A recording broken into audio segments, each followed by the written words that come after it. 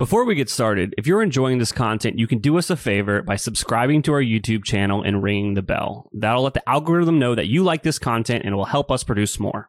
If you're seeing that something's not working and you're burning capital, turn it off, pivot, and just be quick to react on it. Welcome to Honest E-Commerce, a podcast dedicated to cutting through the BS and finding actionable advice for online store owners. I'm your host, Chase Clymer, and I believe running a direct-to-consumer brand does not have to be complicated or a guessing game. On this podcast, we interview founders and experts who are putting in the work and creating real results. I also share my own insights from running our top Shopify consultancy, Electric Eye. We cut the fluff in favor of facts to help you grow your e-commerce business. Let's get on with the show. Hey everybody, welcome back to another episode of Honest E-Commerce. I'm your host, Chase Clymer, and today we're welcoming to the show the CEO and co-founder of 3 Wishes, Margaret Wishengrad. Hey Chase. Thanks so much for being here. For the people that are unfamiliar, could you quickly, what is 3 Wishes? What are the types of product that you guys are bringing to market? So 3 Wishes is a better-for-you cereal brand. We are high protein, low sugar, and we're gluten and grain-free. Oh, that's fantastic. So take me back in time. Where did this idea come from? When did you realize you wanted to be a serial entrepreneur? I know, the little double entendre on the serial entrepreneur. So the answer is actually, so my husband and I have an ad agency here in New York called Big Eyed Wish. And we had the amazing pleasure of working on all sorts of clients, the Fortune 10s, the small startups. And the idea was born out of our own frustrations as parents. So we had our now 5-year-old, but then he was our 6-month-old, and he was eating finger foods. And one of the recommendations for a little pincer skills was cereal. And it was an aha moment where I haven't had cereal in the longest time because not so good for you. And I turned to my husband, Ian, and I was like, okay, crazy idea, entertain this. We should make a cereal. And he was like, yes, we should make a cereal. So long story short, we ended up becoming serial entrepreneurs. But it was really for both myself, my kid. I realized that it was a lot of the legacy brands that I grew up eating, and consumers are just smarter. I think we've upgraded all of our other categories. We've upgraded what pasta we're picking, what tortilla chips we choose to consume, and cereal felt like a really obvious but no one had done it. And fast forward 2 years of R&D later, we launched our product and we've been in market for about almost 3 years now. That's fantastic. And I did not realize that I was coming to you with a double entendre until it slipped out of my mouth and I went, that's really good. So I guess maybe go back a little bit. Let's talk about your history before kind of branching out to what us on the agency side, kind of like the grass is always greener over there. Like when you're on the agency side, you're like, I want to start a brand. I'd be so good at it. And then when you're on a brand, you'd be like, running an agency would be so easy. And so let's talk about the agency for a bit and what was going on there. And then kind of we'll go back more into the product side of things. Awesome. So the agency side, by the way, and that is exactly it. It is the grass is always greener. I think the service industry are always like, I want a product. I think we always knew we wanted to create a brand. I don't think we knew what it was. And then when cereal hit us, it was like, oh my God, yes, it was the most obvious, glaring one of them all. And it's really fun. It's extremely frustrating because we are also our own worst client. Usually we tell clients, you can only stand for one thing. Consumers have a short attention span, go for one thing. We're like, hey, let's go for 3. So it's fun. But the other really fun thing is we also did our packaging in-house, and that took us so long. And I think you overthink everything. You become so close to it. It's like, how do you distance yourself? It was a whole nightmare and a lot of fun at the same time. But it's really interesting to do both. And now Ian and myself, we kind of each chose our own lane. And so he still runs the agency. He helps out with all the marketing on the 3 Wishes side, but I really run the day-to-day on the 3 Wishes side. And it's been really fun to shift from operating an agency to operating a consumer good. Absolutely. And so as an ad agency, the services you guys were offering over there is like kind of more traditional media, paid media, and kind of ancillary services to go along with it? Yeah, it was a mix of a lot of things. It was some branding, packaging. Ian's background is the copywriting side. So loves TV, loved doing video. And so that's been a big part of what the agency focuses on. But we've dabbled in all of it. And I think our clients became our mentors in a way where we were able to work and figure things out and what works and didn't work for them and then apply it to our business. So I think that gave us a leg up for sure, where some people might not come armed with that skill when they start a brand. But yeah, it was a mix of all fun, creative things. Yeah, Margaret, you read my mind. That was like where my next question was going. It was like, how did, running the agency kind of give you a leg up or accelerate the launch of Three Wishes? Yeah, in so many ways. I think there's a lot to learn. So on the side where you work with really big clients, they have these massive budgets, you're able to execute things on huge scales. I think when you have a startup, it's really helpful to work on the other side where you have small clients that come to you with an innovation and you help them go to market and you help build their brand and you help with all the little things. And you figure out how to utilize much smaller budgets and how to really create efficacy in those little buckets. And so for us, one of our clients was a pet toy client and had an amazing, they rolled out in retail really well. They had really interesting strategies that they applied. And so we got to borrow those little tidbits from them. And then we really helped them on how do we communicate the brand? How do we make a customer feel a certain way about this brand? Or how do we make them feel a certain way to buy it for their dog because you're buying it for someone else? And so there's all of these little nuances that we picked up along the way. But I think that was the best experience, working on a smaller startup and helping them really scale and become a bigger brand helped us a ton. Oh, absolutely. And I think that's an advantage of working with agencies or consultants or whatever is just from the brand side is they're learning 10 to 20 times faster than you are because they're experiencing all the problems you have, plus all the problems all their other clients have. So it's just such a crash course in education on what's the weird stuff that's out there that you have to fix in either the platform or what's going on with the market. But this isn't about agency stuff, right? Let's move forward a little bit. It's more about the product, right? So you said 2 years of R&D. Walk me through that process from, when did you we're going to take this seriously. We're going to build a cereal brand. And, what was that process like? R&D is such a time. So it started in late 2017. We had the idea. We did 1 million phone calls. It's how does one make a cereal? So it's 1,000 of those. Hey, do you know someone that could, like a food scientist that can formulate this type of thing? Then you find the food scientist, then you give the food scientist a brief. Now it's finding a facility that could produce it.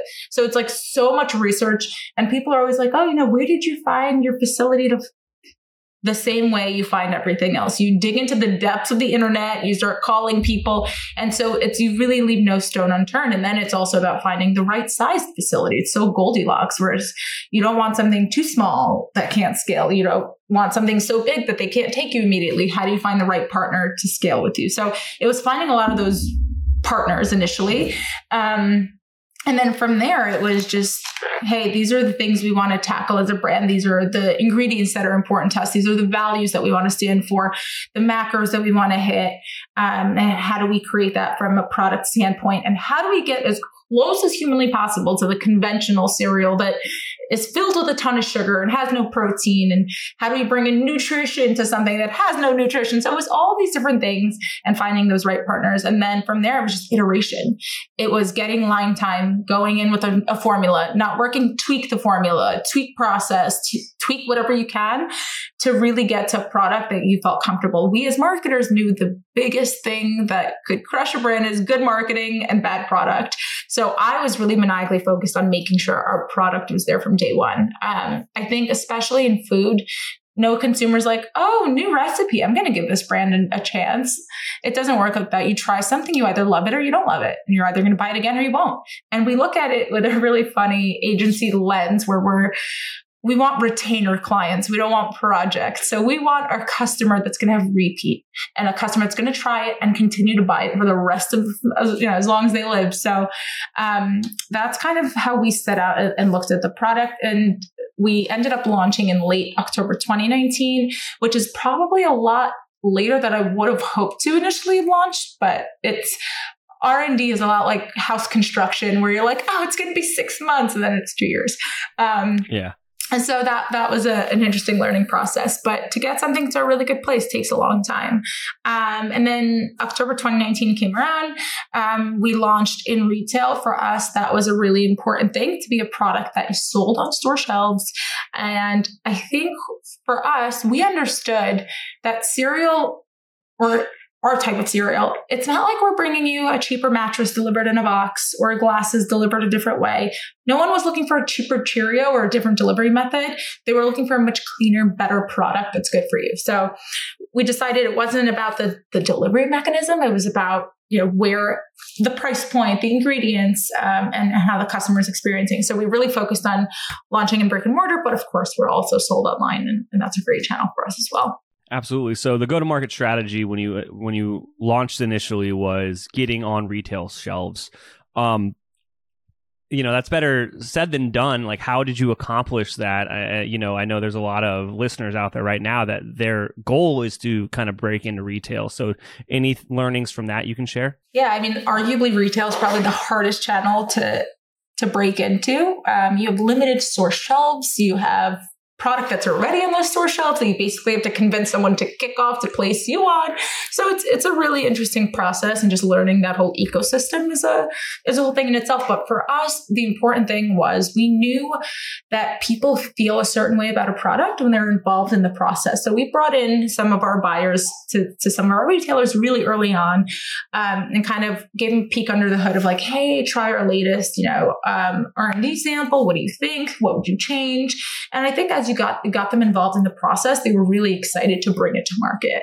And once everything was tweaked and perfect and ready, the retailers were ready to get it in there. The other thing that we learned within retail is it's not like a 2-minute time. You're not like, okay, my product's ready. Let's get it on store shelves next week.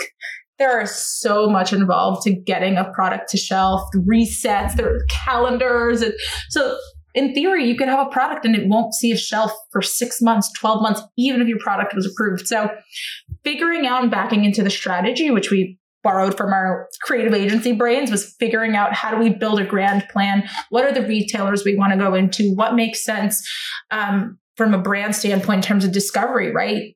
And what does that look like? What's the funds involved to make sure you can bring a product to store shelves?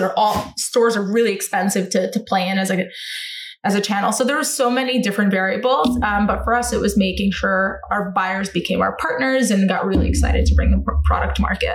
Absolutely. So you build these strong relationships with your buyers, and it helps you get into those stores. Now, after launch, and as you guys are starting to scale, you guys obviously have a strong direct-to-consumer arm. How did that kind of play into the mix? Well, interestingly enough, the pandemic that no one predicted, I think we like to follow consumer behavior. So when we launched, people are still going to grocery stores for discovery.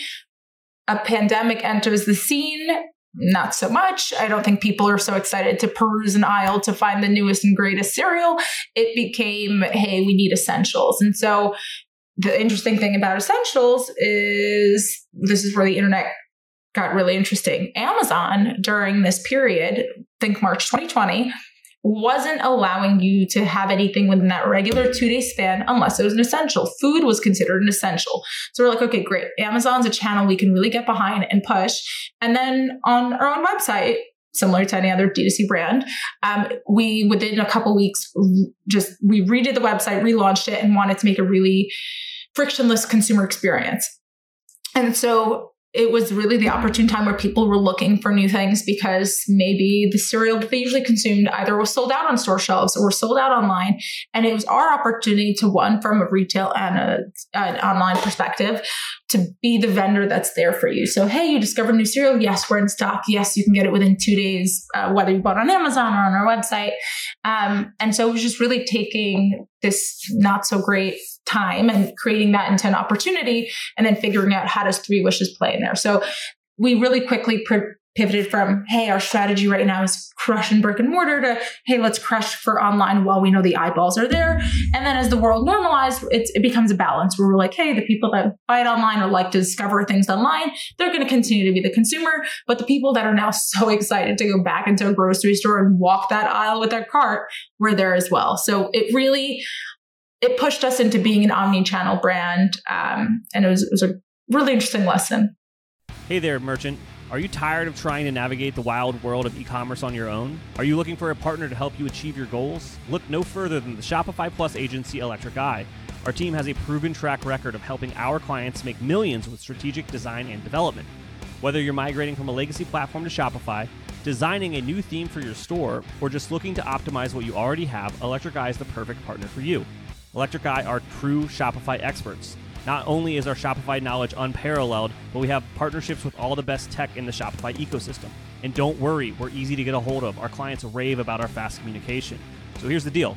If you're an e-commerce business doing over $1 million a year, you can receive a complimentary Shopify diagnostic from our team of experts. That's free, personalized, strategic recommendations to improve your store and grow your business. To get started, head on over to electriceye.io/connect to schedule an intro call with one of our experts. That's electriceye.io/connect.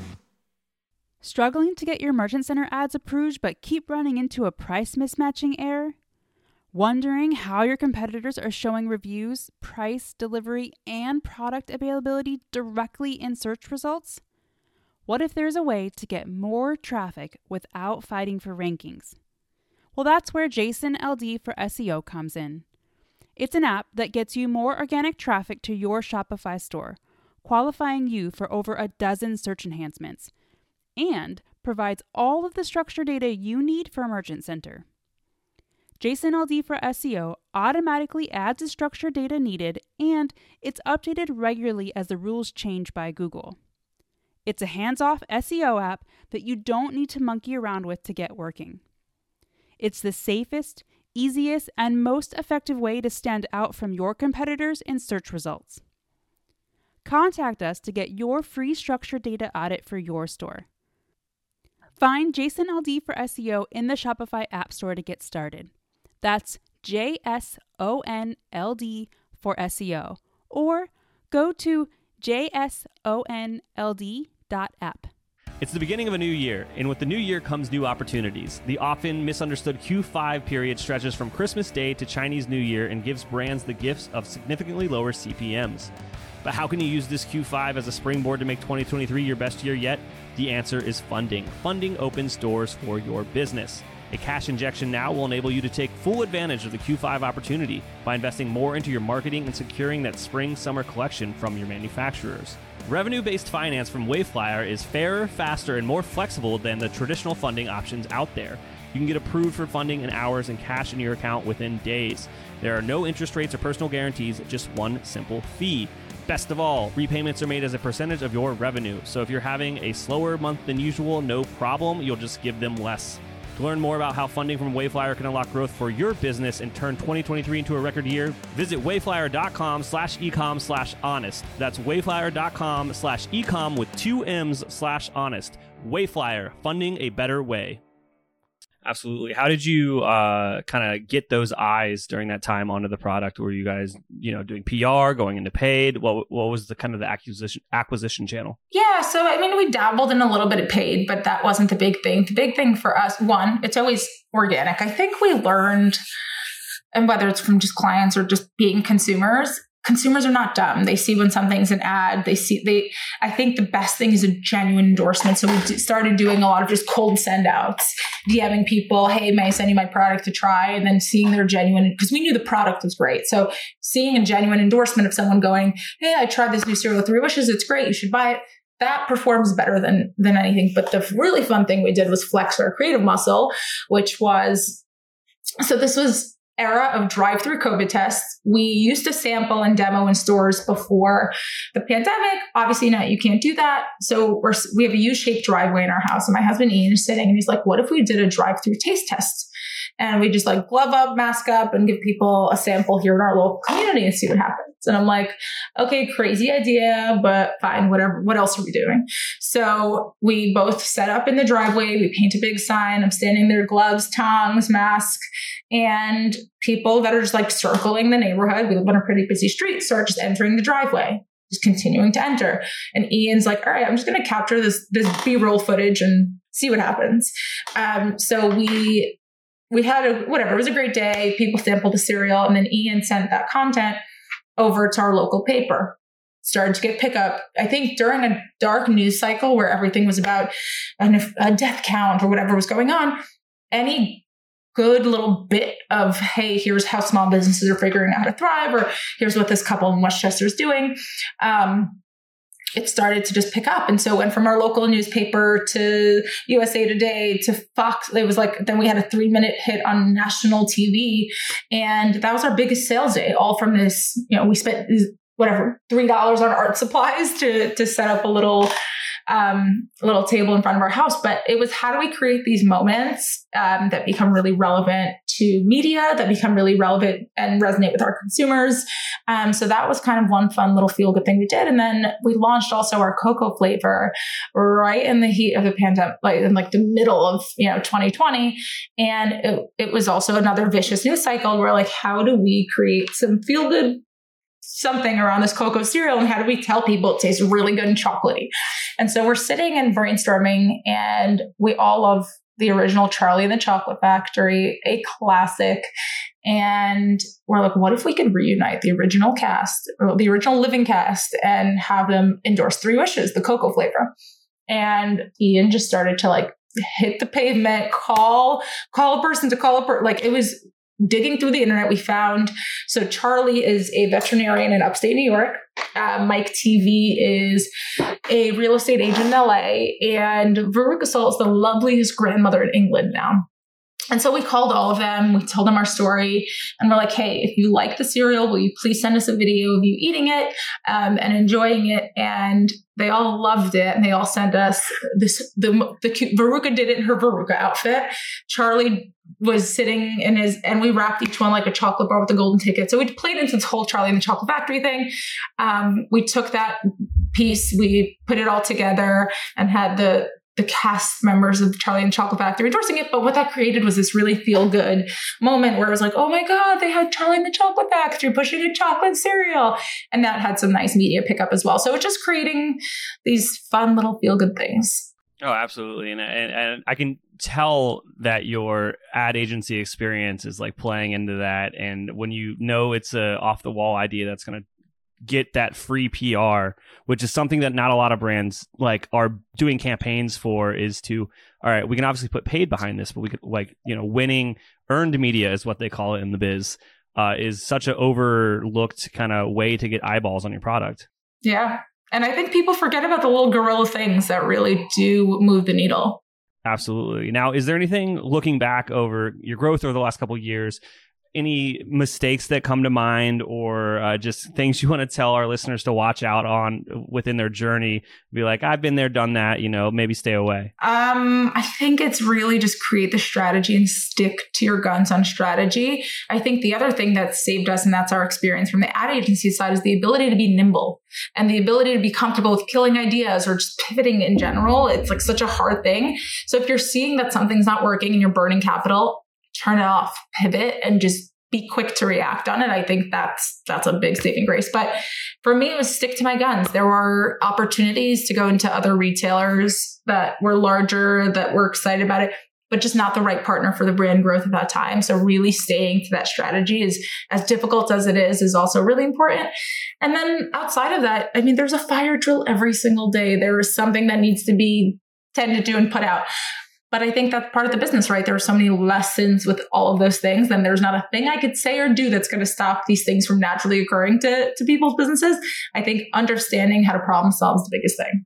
Yeah, and you're right. It's there's a really big difference between the overarching strategy and then the tactics that you're using to accomplish that goal. And founders really need to identify it. So like if your strategy is more sales, that's probably going to be through more traffic to your website, right? And you're trying one tactic, maybe that's paid acquisition, and you just can't figure that channel out. After you've given it a good shot, pivoting that to another strategy that's going to give you tactic, because it's still the same. Well, it's another tactic that's going to give you traffic.